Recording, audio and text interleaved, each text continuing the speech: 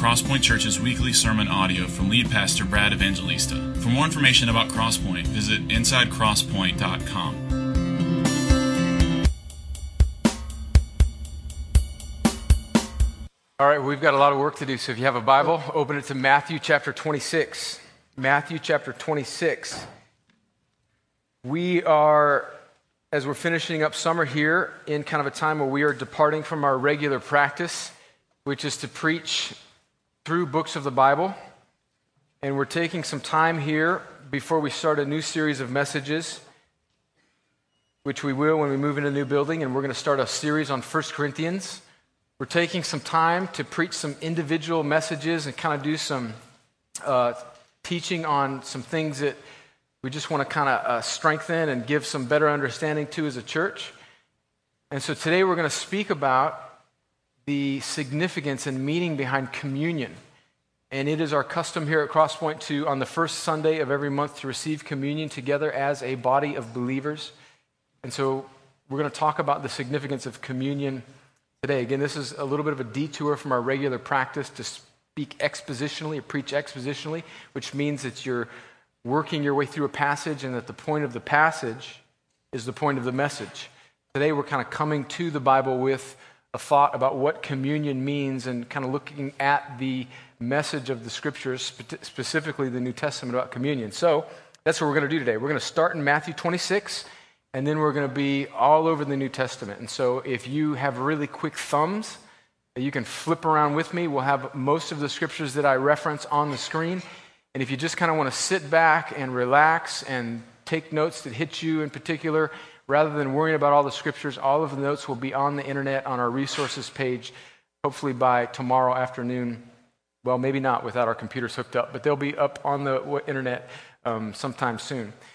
So let's go in Matthew chapter 26.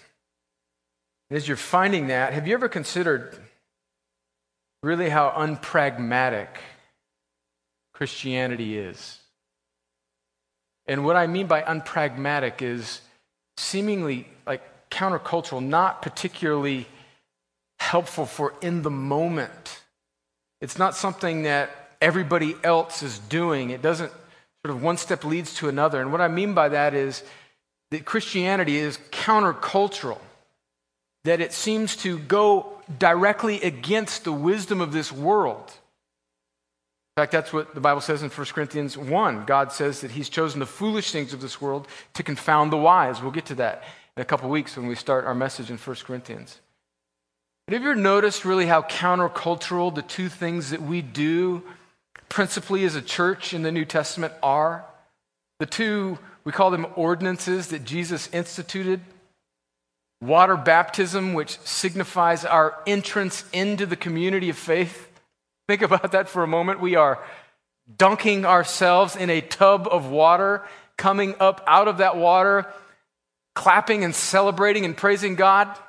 We're all comfortable with that, but can we step back for just a moment and say that is different? And then to signify our continuance in the body of Christ, we gather together, depending on our church tradition, whether it be weekly or monthly or maybe quarterly, we gather together to chew on little tiny bits of bread and drink little cups of juice or wine, and we call it a meal to signify the death of the one that we call God. Again, can we just step back from the table of rationality here and say that's a little peculiar? The two things that Jesus, the God-man himself, told us to do were dunk yourself in water as a symbol of your entrance into the community of faith, and then as a symbol of your continuance in that community, have bread and little cups of juice together. Well, he didn't say little cups, but that's kind of the way it's worked out for us in our larger gatherings. This is countercultural. And what we're going to talk about today is the essence of what it means to be a Christian and what it means to be a community together for Jesus.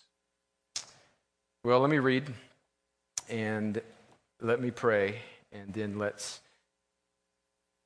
dive into this. Before I read, actually, let me give you just a little background. We're at the end of Matthew's gospel, and we're at the end of Jesus' earthly ministry and his life on earth. He's spent 3 years ministering and performing miracles, calling to himself disciples, and has done all manner of miracles. In fact, the Gospel of John says that if we were to record all of them, that there wouldn't be enough room in the world for all the books that it would take to write about all the things that Jesus did, not just the things that are recorded in the Gospels, but all the things that Jesus did. And so now Jesus is willingly preparing to lay down his life as a sacrifice for the sins of all that would repent and believe in him, and is approaching this final week of his life. And as was his custom as a Jewish man with his Jewish disciples, is preparing to receive the Passover meal. And this is from the Old Testament, when God's people in the Old Testament, Israel, was in captivity in Egypt. They were freed from their captivity by God through the leadership of Moses and the plagues. And there in Exodus 12, I believe it is, there's this final and 10th plague that sort of breaks the back of Pharaoh, where God tells them that he tells Moses to tell his people that you should kill a spotless lamb, and that you should brush the blood of this lamb on the doorposts of your houses, and that when I come over those houses, literally the Lord himself, the angel of the Lord, when I come over those houses, I will pass over that house, because I know that that house is covered by the sacrifice. And so from that time, the Jews have remembered this moment of salvation from Egyptian captivity by celebrating the Passover meal, which is what Jesus is doing with his disciples, which, oh, by the way, is a foreshadowance, is a symbol of what Jesus would do for his people once and for all by allowing himself to be slaughtered as the perfect Passover lamb, so that the judgment of God would pass over us and cover our sins. And now he's gathered with his disciples who don't quite see that big picture yet, and he's eating this meal with them. And he says in Matthew, the writer Matthew says in Matthew 26, verse 20, chapter 26, verse 26, now as they were eating, Jesus took bread, and after blessing it, broke it and gave it to the disciples and said, take, eat, this is my body. And he took a cup, and when he had given thanks, he gave it to them, saying, drink of it all. Drink of it, all of you, for this is my blood of the covenant, which is poured out for many for the forgiveness of sins. I tell you, I will not drink again of this fruit of the vine until that day when I drink it new with you in my Father's kingdom. Today we're going to talk about communion, and I'm going to give you 7 reasons or 7 meanings of what we are about to do together as a church family. This is not a comprehensive or exhaustive teaching in all the issues surrounding communion, or even the issues that communion signifies. I think it's my specific meditation on the meaning of what we are doing here, reflecting on and celebrating together as Christians as we come together to have communion. So there's no earth-shattering truths here. There's nothing new, hopefully, here for you if you've been a Christian for a while. So if you've been a Christian, I hope that today, as we dwell on these meanings, these 7 meanings of communion, again, that are not exhaustive, that your heart will be stirred with affection for Jesus. And if you are not yet a Christian, you either know you are not a Christian, or you don't know that you are not yet a Christian and you think you are. For you, friend, I pray that God would give you illumination, and that the Holy Spirit would do what I cannot do. Look, I can't make you a Christian. One of my theological heroes, Charles Spurgeon, a Baptist pastor back in the 1800s in London, said that I can't make a man a Christian any more than you can teach a tiger to be a vegetarian. It has to be a work of God. I pray that as these words are read from the Scriptures and as we meditate on them, that the Spirit of God would lay hold of your heart and claim you for Christ and let you see and savor him, and cause you to be born again and repent and trust in Jesus. Well, let's pray before we speak on these things. Lord, thank you for your word today that is completely true. It is sufficient for us, for all things that pertain to life and godliness. Lord, at times it's hard for us to understand but that is a commentary on us and our sinfulness and our distance from you because of our rebellion, not a commentary on the clarity of your revelation to us. So God, would you help us now by your Holy Spirit to draw near to you through these words and through my meditations and thoughts. And would you, God, would you let the eternal Word of God, Jesus Christ, stand forth clearly from the written Word of God, so that Christians in this room, so that our hearts would be stirred towards worship and love and affection, and thereby make us more attractive to a world that needs Christ. God, would you do that? Would you rouse our tired religious hearts into love and adoration and worship? And Lord, for those that are in this room who are not yet born again, whether they know it or not, God, would you break through the hardness of human rebellion? Would you bring life to their heart so that they would see Jesus, trust in him, and turn to him? And God, I thank you ultimately for this time together. May Jesus be glorified, and may your people find joy in your name. Amen. 7 reasons, 7 meanings of communion. The first is that in communion we remember Jesus' death in our place for our sins. I think this is the first and primary meaning of communion. We remember Jesus' death in our place for our sins. In 1 Corinthians chapter 11, we'll get to that. We'll read large portions of that in just a moment.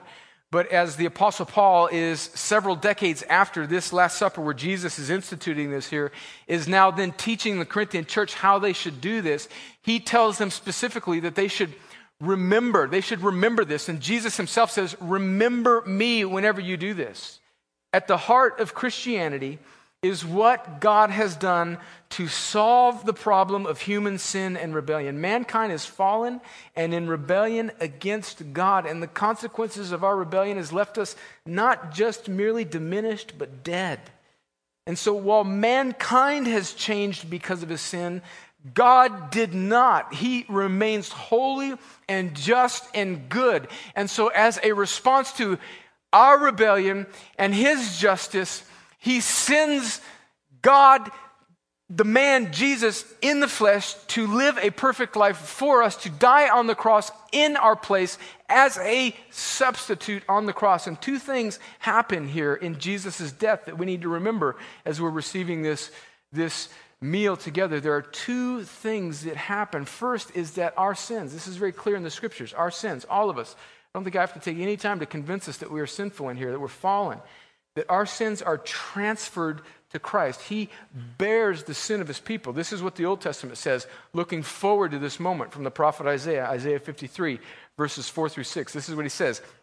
Centuries before the cross, the prophet says, surely he has borne our griefs and carried our sorrows, yet we esteemed him stricken, smitten by God, and afflicted.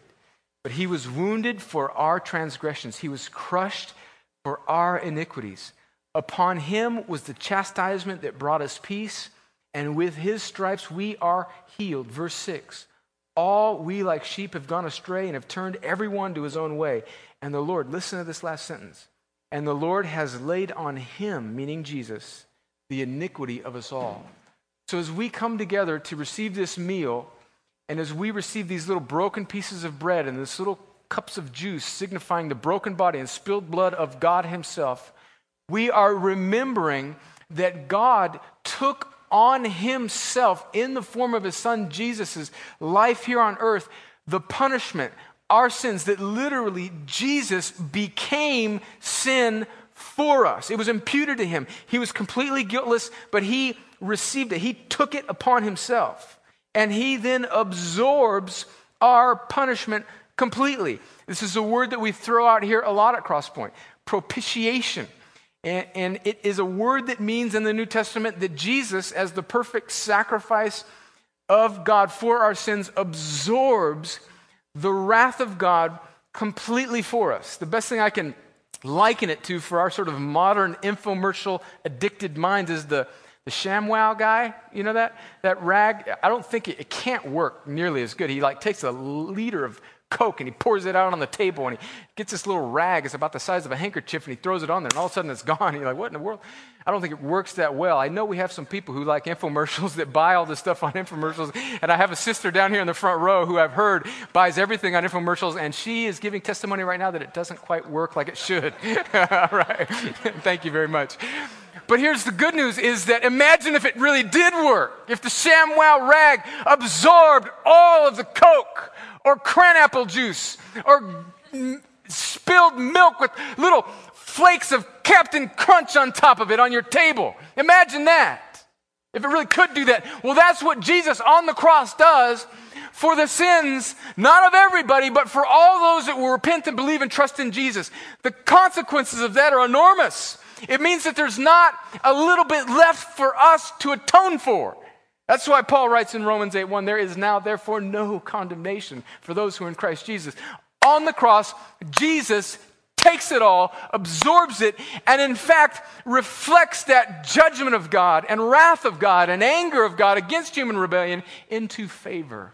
That is spectacular. And so as we come to eat these little chips of bread and these little cups of juice, our hearts should swell with worship because we are remembering the day that God absorbed his wrath against us for us, the very thing that we needed but could not do ourselves. That is spectacular. That's spectacular. And if you were a little more pepped up today, you would say, right on, right on, right on. But maybe next time. And so that's the first thing that happens there on the cross, is that our sin is imputed to Jesus. And then secondly, as Martin Luther, the great reformer, says, he calls it the great exchange. His righteousness, Jesus' righteousness, is given to us there in that moment. This is what Paul writes in 2 Corinthians 5:21. God made him who knew no sin to actually be sin for us. That's what we just talked about. Think about that for a second. Jesus on the cross literally becomes the thief, the murderer. He literally takes on the sin of the pornographer, the child molester, the tax evader, terrorist, the adulterer, the gossiper. He literally takes that sin. God made him who knew no sin to be sin for us. That's the first part we just talked about. So that in him, we might become the righteousness of God. And so the first thing we are doing here as we remember this meal is we are remembering Jesus' death in our place for our sins. Two things are happening there. Number one, our sins are imputed on Jesus. Two, his righteousness is given to us. Again, this is not universal. This is not for everybody. You don't just get this because you're hearing this. It is only transferred. The sins of those who are forgiven, and then the righteousness that Jesus gives is only transferred. That great exchange only happens for those that turn and trust. They repent and believe in Jesus. It doesn't just happen. It doesn't just, everybody kind of gets in. It's only for those that turn and trust in Jesus. And so, friend, if you have not done that today, we'll explain that a little bit more further later on, but you must turn and trust in Jesus. You don't get to heaven. You're not a Christian. Your sin is not atoned for. You don't get the righteousness of Christ just because you're a kid that grows up in the South where there's churches on every street corner, because your mama gets a bulletin from some church. That's not what makes you a Christian. Not because you occasionally go to church, you carry a Bible around, or because you know a couple Bible verses, or because you got some little craft from VBS from 15 years ago that you still have in your room hanging up somewhere. That's not what makes you a Christian. What makes you a Christian is repenting of your sin, trusting in Jesus, and putting the weight of your life in what God did for you on the cross in Christ. Taking your sin, absorbing it, and then giving you his righteousness, which is new life. So that's number one. We remember Jesus' death in our place for our sins. Secondly, we identify with Jesus in his death. We identify with Jesus in his death. This is what Paul writes to the Galatians in Galatians chapter 2, verse 20, that I have been crucified with Christ.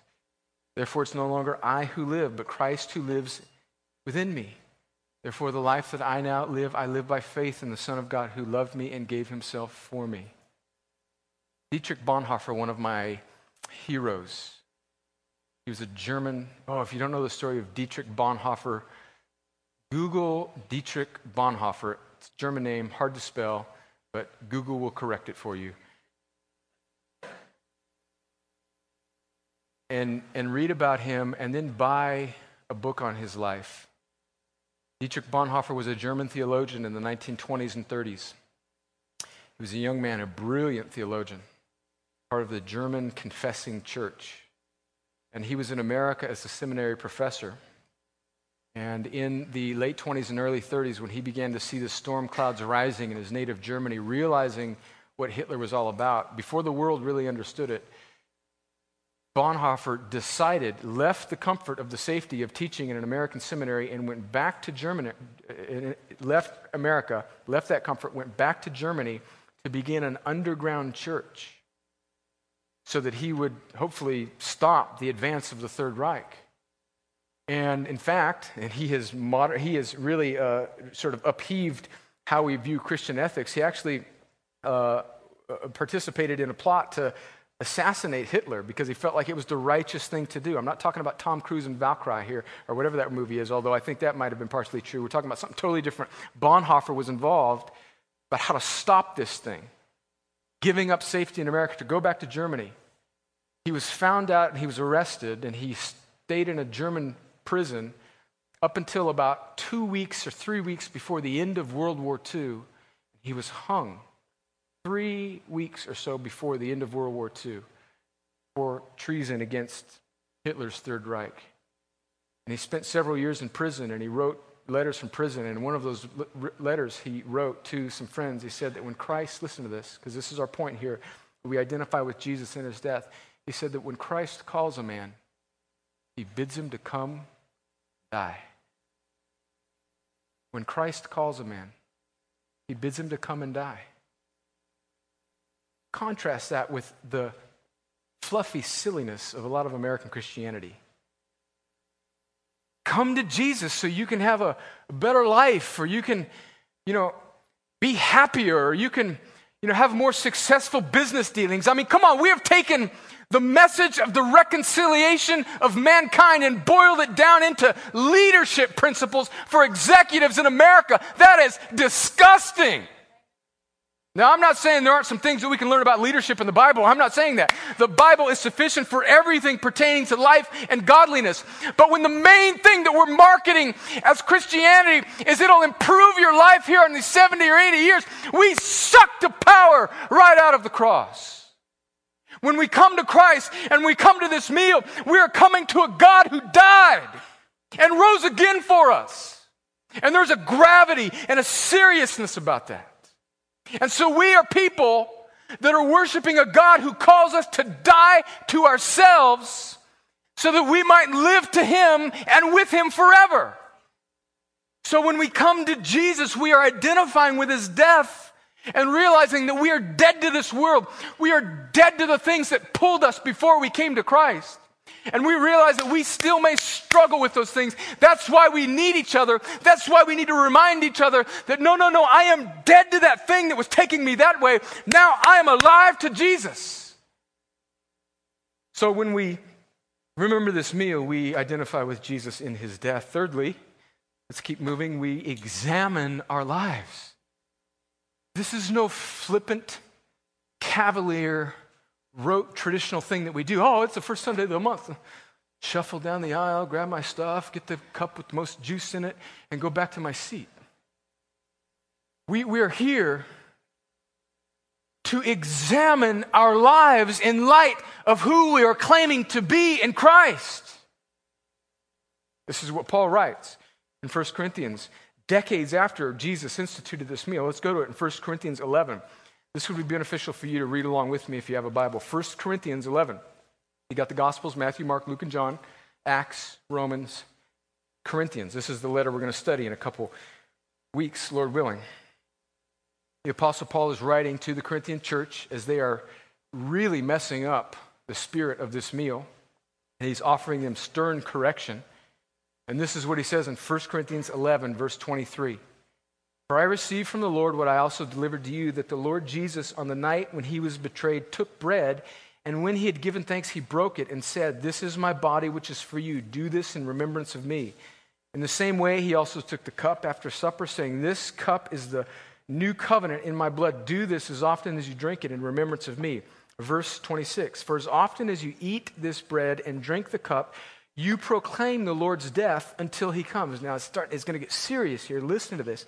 Let me read this slowly. Click in with me now. That was basically a repeat in a paraphrased way of what Jesus said in Matthew 26 and Luke 22. And then Paul says, verse 27, "Whoever therefore eats the bread or drinks the cup of the Lord in an unworthy manner will be guilty of profaning the body and blood of the Lord." Let's stop here for just a second. Let me fill you in a little bit on the details of what's going on in the Corinthian church. The Corinthian church, although they were very gifted people, they were really just absorbed with selfishness and licentiousness and all sorts of immorality. And so one of the things that they were doing amongst many other sins is that they were being very, very selfish. And some of the rich Corinthians would eat all to themselves and not share with some of the poorer folks. And they were just really using this meal as a sort of party and not letting it be something where they focused on Jesus. They're missing the entire point. And so what Paul is talking about, he's talking to Christians now, and he's saying that when you do this in an unworthy manner, you're profaning the body and blood of the Lord. You're missing the point. You're trampling over through your cavalier, selfish spirit the whole meaning of this meal. Let's keep going. And then he says in verse 28, "Let a person examine himself then, and so eat of the bread and drink the cup.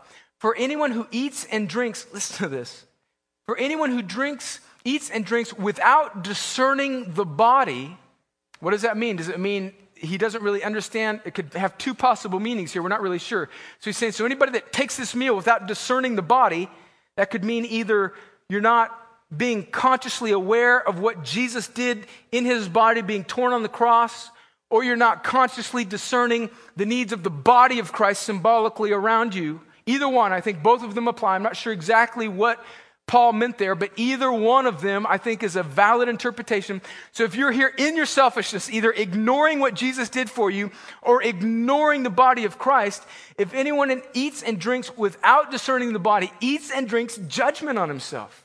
Listen to this now, verse 30. We're turning the flame up even further.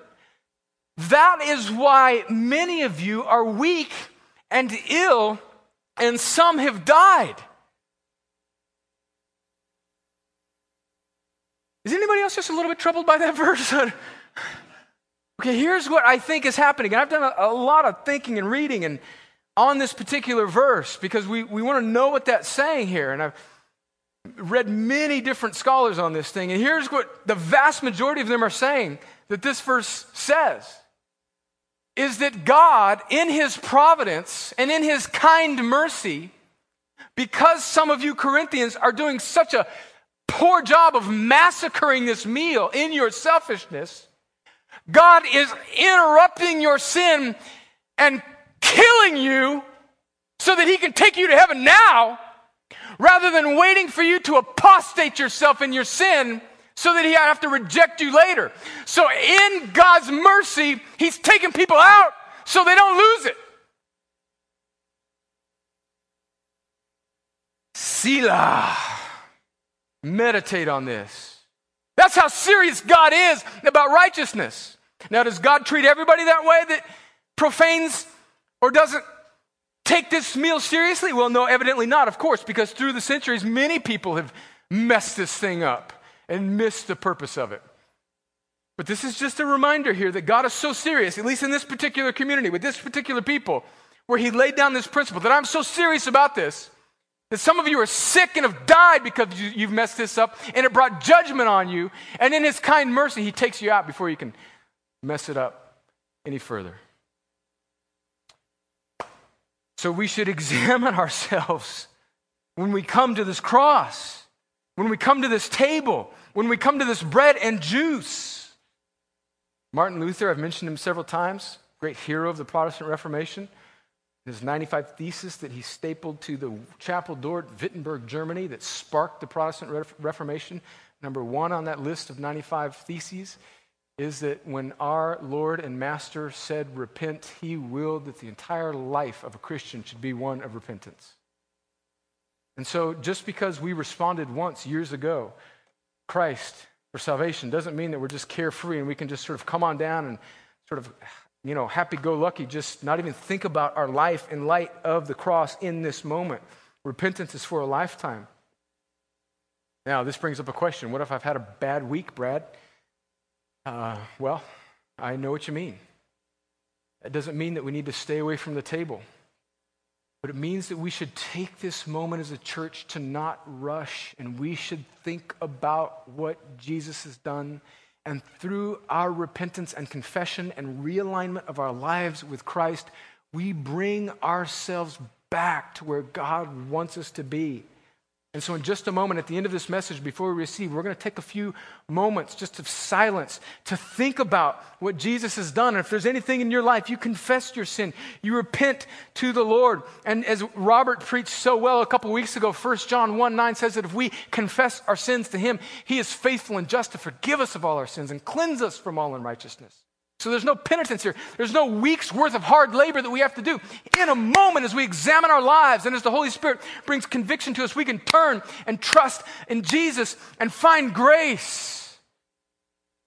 And so we need to do that. We need to examine our lives. That's number 3. Let's move through these next couple quickly. Number 4, we remember our dependence on Christ.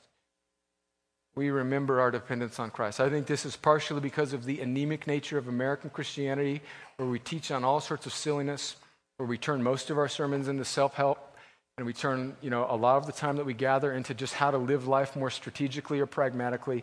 Listen, it sort of subconsciously draws us away from the centrality of the cross and the centrality of what Jesus has done for us, not just for the beginning of the Christian life, but for the continuance and the growth of the Christian life. And receiving this communion meal on a regular basis teaches us, reminds us that we are completely dependent on Christ for everything. Salvation is not a one-time transaction with Jesus that then we transact and then move on to the more deep issues of life. Salvation is a one-time birth process where then we grow roots deeper down in. The Bible says in Hebrews 1:3 that Jesus holds all things together by the word of his power. Colossians 1:17 says that he holds all things together. And so this is a reminder that we live and move and have our being in Jesus. It's a reminder of our total dependency on the Lord. Number 5, we remember our unity with other Christians. This is a big one, friends. We remember our unity with other Christians. Have you ever considered just how God designed us just to really, really, really, really need one another? And how that cuts against the cultural ethic of rugged American individualism? I mean, come on, we are the children of people who rode wagons across the West and stuck stakes in the ground and carved out acreage for themselves so that they could make it on their own.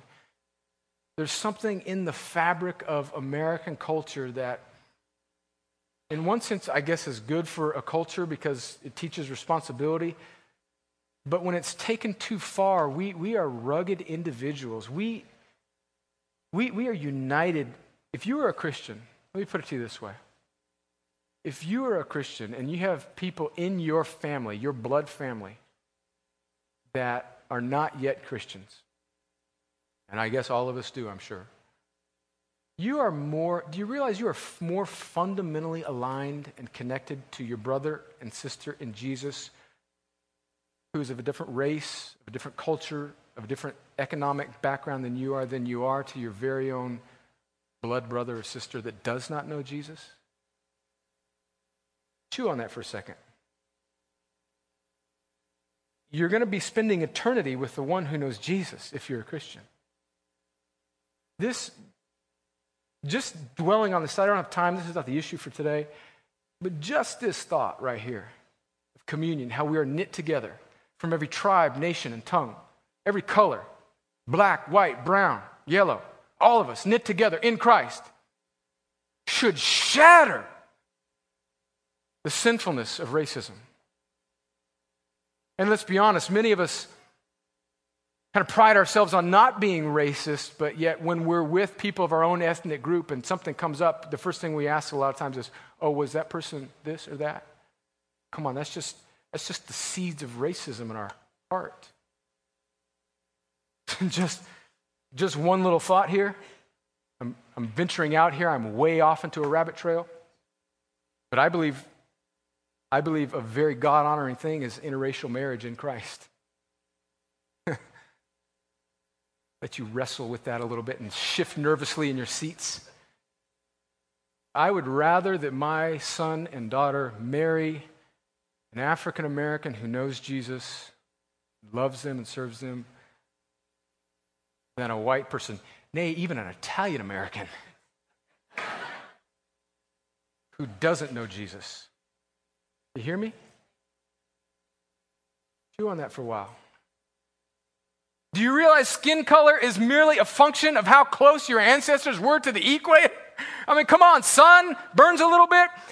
White, more north, less sun, darker, closer to the equator, centuries of time, development, protective device for human culture. That's it. I didn't mean to get on that. We are unified with other Christians. 6. In the communion meal, we proclaim the gospel. Paul writes it in 1 Corinthians 11:26. We just read it. For as often as you eat of this bread and drink this cup, you're doing something here. He says, you are proclaiming the Lord's death until he comes. And so when we come to this table on a monthly basis together as a church or individually throughout the other weeks as we are contemplating on the death and resurrection of Jesus, we are renewing our commitment to the truth that there is salvation in no other name except for Jesus, and that Christ is the way, and that collectively we together as a church are saying that Jesus is the Savior. We're collectively as a body of Christ doing that. You may ask, how are we doing that? Well, one of the ways, especially in the way we do church in America, is that always in our gatherings there are very likely people who are not yet believers. And so you may ask the question, well, can anybody just receive this meal? And the answer to that question, friends, listen to me, is no. The communion meal is for Christians only.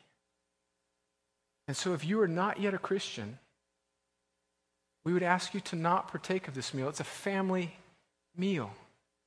Why would somebody who's not yet a Christian want to do all these things that we've talked about? Proclaim the death of Jesus and to proclaim the gospel and to symbolize their unity with other Christians. Now, I know the sensibilities of our modern American ears. We're like, oh, how dare you exclude this? How could anybody? How can you? Don't even do that, Brad. Just kind of wash over it and let people just kind of eventually come to Jesus. Let them participate. No, friends. Actually, I think one of the most loving things we can do for you and with you is to, of course, invite you into all of our gatherings, do life together, invite you into our homes, let you come and discover Jesus with you. But when it comes to the point of what it means to be a Christian, one of the most loving things we can do for you is clearly delineate what a Christian is and what a Christian is not, and what Christians do and do not do. And so if you are not a Christian, we humbly and with great respect for you and where you are in your progress and journey, I ask you to not partake of this. And so that means that there might be just a little bit of an awkward moment as we all stand in just a moment and come down to receive, and you stay there in your seat. Listen, don't worry about it. Let's be honest. I mean, don't invest an hour and a half or two maybe in church and sort of just not let the issues truly come to the surface. You're not a Christian, man. Hey, we love you. Come, do life with us. But let's be honest about our spiritual state. And so we proclaim the gospel. This is something that Christians do. If you're not yet a Christian, man, we invite you to come and kind of do life together, discover who Jesus is. If you're not a Christian, you can't be a member of this church. And we'd really ask that you not participate in this meal. Can you fake it? Yeah. Can you shuffle along and get caught up in the inertia of the crowd? Yeah. But I would point you back to what I talked about when we examined our lives, and partaking in this in an unworthy way. You trample over the body of Christ. Oh, I beg of you not to do that. If you're not a believer, let the Holy Spirit convict you. Look, you don't need to join this church or do some prayer or take 7 steps to this or that. In order to become a believer, you need to turn and trust. You need to repent and believe in Jesus. You need to forsake your old life and trust in Jesus. And you can do that even right now, friends, right now. Right now, do it. Turn and trust in Jesus. Come to Christ. Come to this table. Place your affection in Jesus. Treasure what Christ did for you. Right now, some of you may very well be becoming a Christian. Ooh, that was bad grammar. But some of you may very well be becoming a Christian right now. And if that's you, if you're turning and trusting in Jesus, come to the table with us because you're one of us. And even in this instant, we are more connected with you than even our own family members who do not know Jesus. Finally, we end with this. Number 7, this is so good for my soul to be reminded of. We anticipate Jesus' return. We anticipate Jesus' return. Go back to Matthew 26, what Jesus said there in his meal with the disciples in verse 29. He says, I tell you, I will not drink again of this fruit of the vine until that day when I drink it new with you in my Father's kingdom.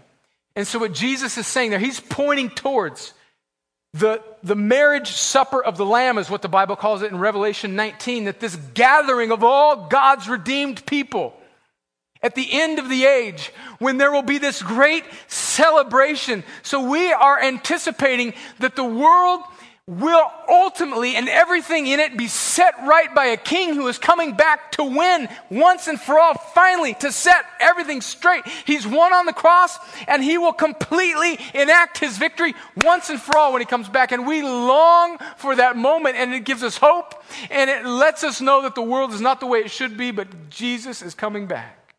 2 things here. This should transform how we view the world. We cling so tightly to these 80 years, man. Come on, we want these few decades so bad. But J.I. Packer, I love this quote. You know what J.I. Packer said?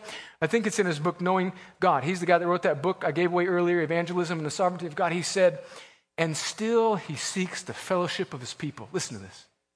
And still he seeks the fellowship of his people and sends them both joy and sorrow, to detach their hands from the things of this world and attach those hands to himself. So God is more interested in your eternity than in your temporal blessing. And knowing that Jesus is coming to set everything straight lifts our gaze from these 80 years to eternity. This transforms our view of suffering. Listen, if you're going through a trial right now, don't waste it, man. Don't waste your suffering in self-pity. Of course, we're going to pray and we're going to ask God to alleviate that thing, which is biblical. But let that be the sovereign good kindness of God to lift your eyes from this broken world that passes away to an eternity with Jesus forever. Because if you're suffering from some physical ailment, whether it be soreness or some bone thing or just some bad hip or cancer, even if God heals you of it, which we believe he can, you're still eventually going to die. And so some of our desire for healing in our American culture is really idolatry because we're living only for these 80 years. I believe in healing, but I believe more passionately in the ultimate healing, which is eternity forever with Jesus. Been working out at the gym on Golds. No, it's funny. I know. My delivery was off on that, but I'm actually meaning to stay serious here, so check it back in with me if you can. Been working out at this gym lately where there's this dad who brings his son. And I don't know what the diagnosis is for the son, whether he's cerebral palsy or whatever, but he's completely bound to a wheelchair. His limbs are gnarled and kid can't do anything. I don't know what his mental state is, but his body is wrecked. And this dad, he puts his son in these exercise machines and he applies pressure to his son to work out his muscles, strengthen his boy. And you'll be on the other side of the gym and you'll hear this groan. You'll hear this boy. He obviously doesn't have complete control of his faculties or his vocal cords, and you'll just hear him groan out, "Oh!"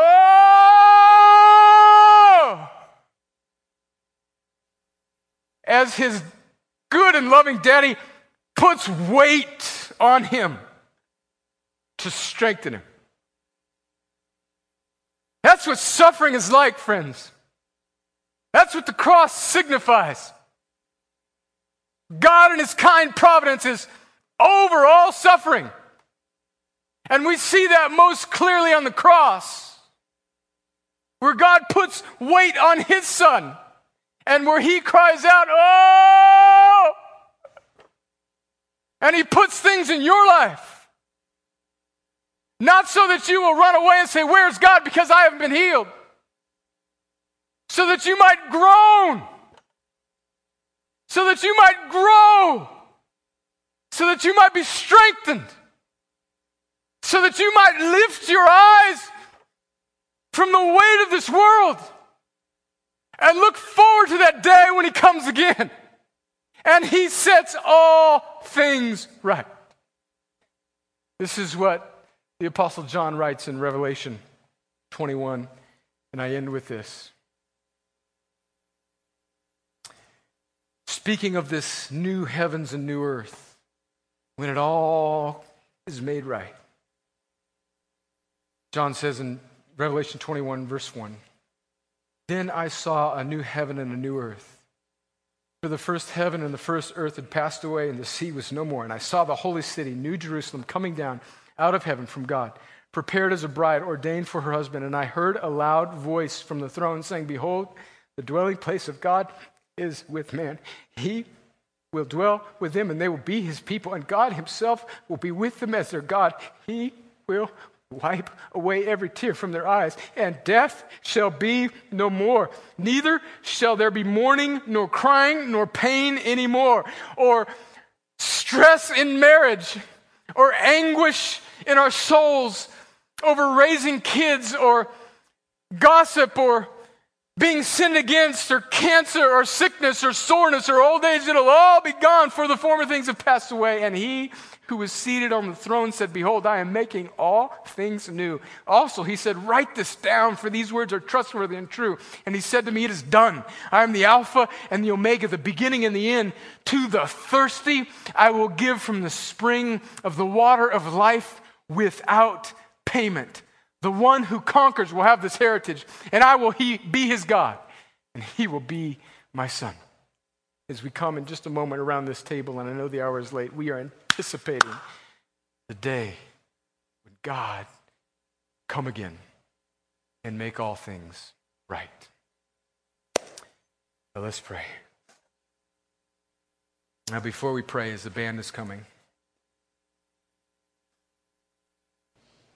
let's take a moment just in silence here to examine our lives. How does your life line up with these truths?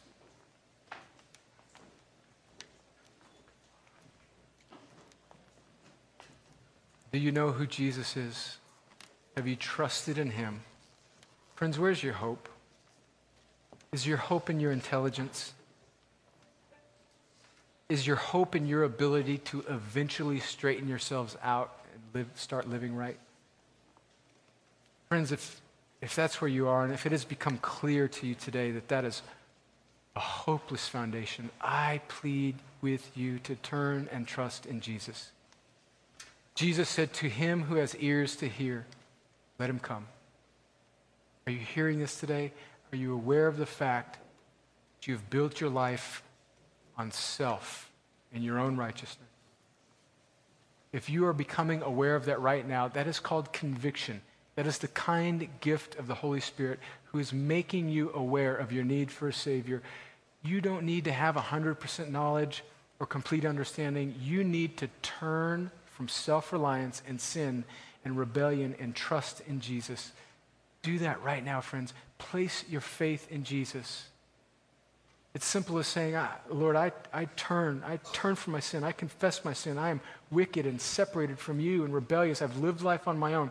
I trust in you now, Jesus. I trust that what you did on the cross is alone what can save me. And I now receive," as John says in John 1, "I receive Christ." Do that right now, friend. Do that right now. Christian, have you just been run ragged? Have you had a horrible month, year, marriage, job situation? Examine your life. Examine your life in light of these truths. Confess your sins to Jesus. He is good and faithful to cleanse us again and again and again, to bring times of refreshing. Let's take a moment to do that. Let's just, in silence here for a few seconds, examine our lives in light of this truth.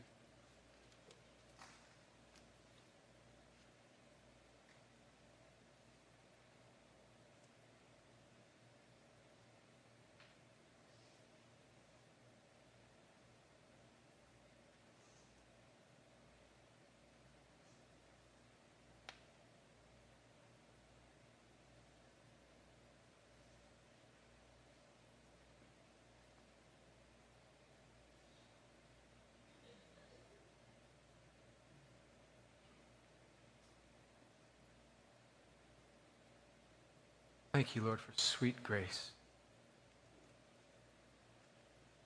Thank you, Lord, for mercy that rains down even now. And as we come to this table, let us come with a gravity and a gladness as we remember what you did for us in Christ.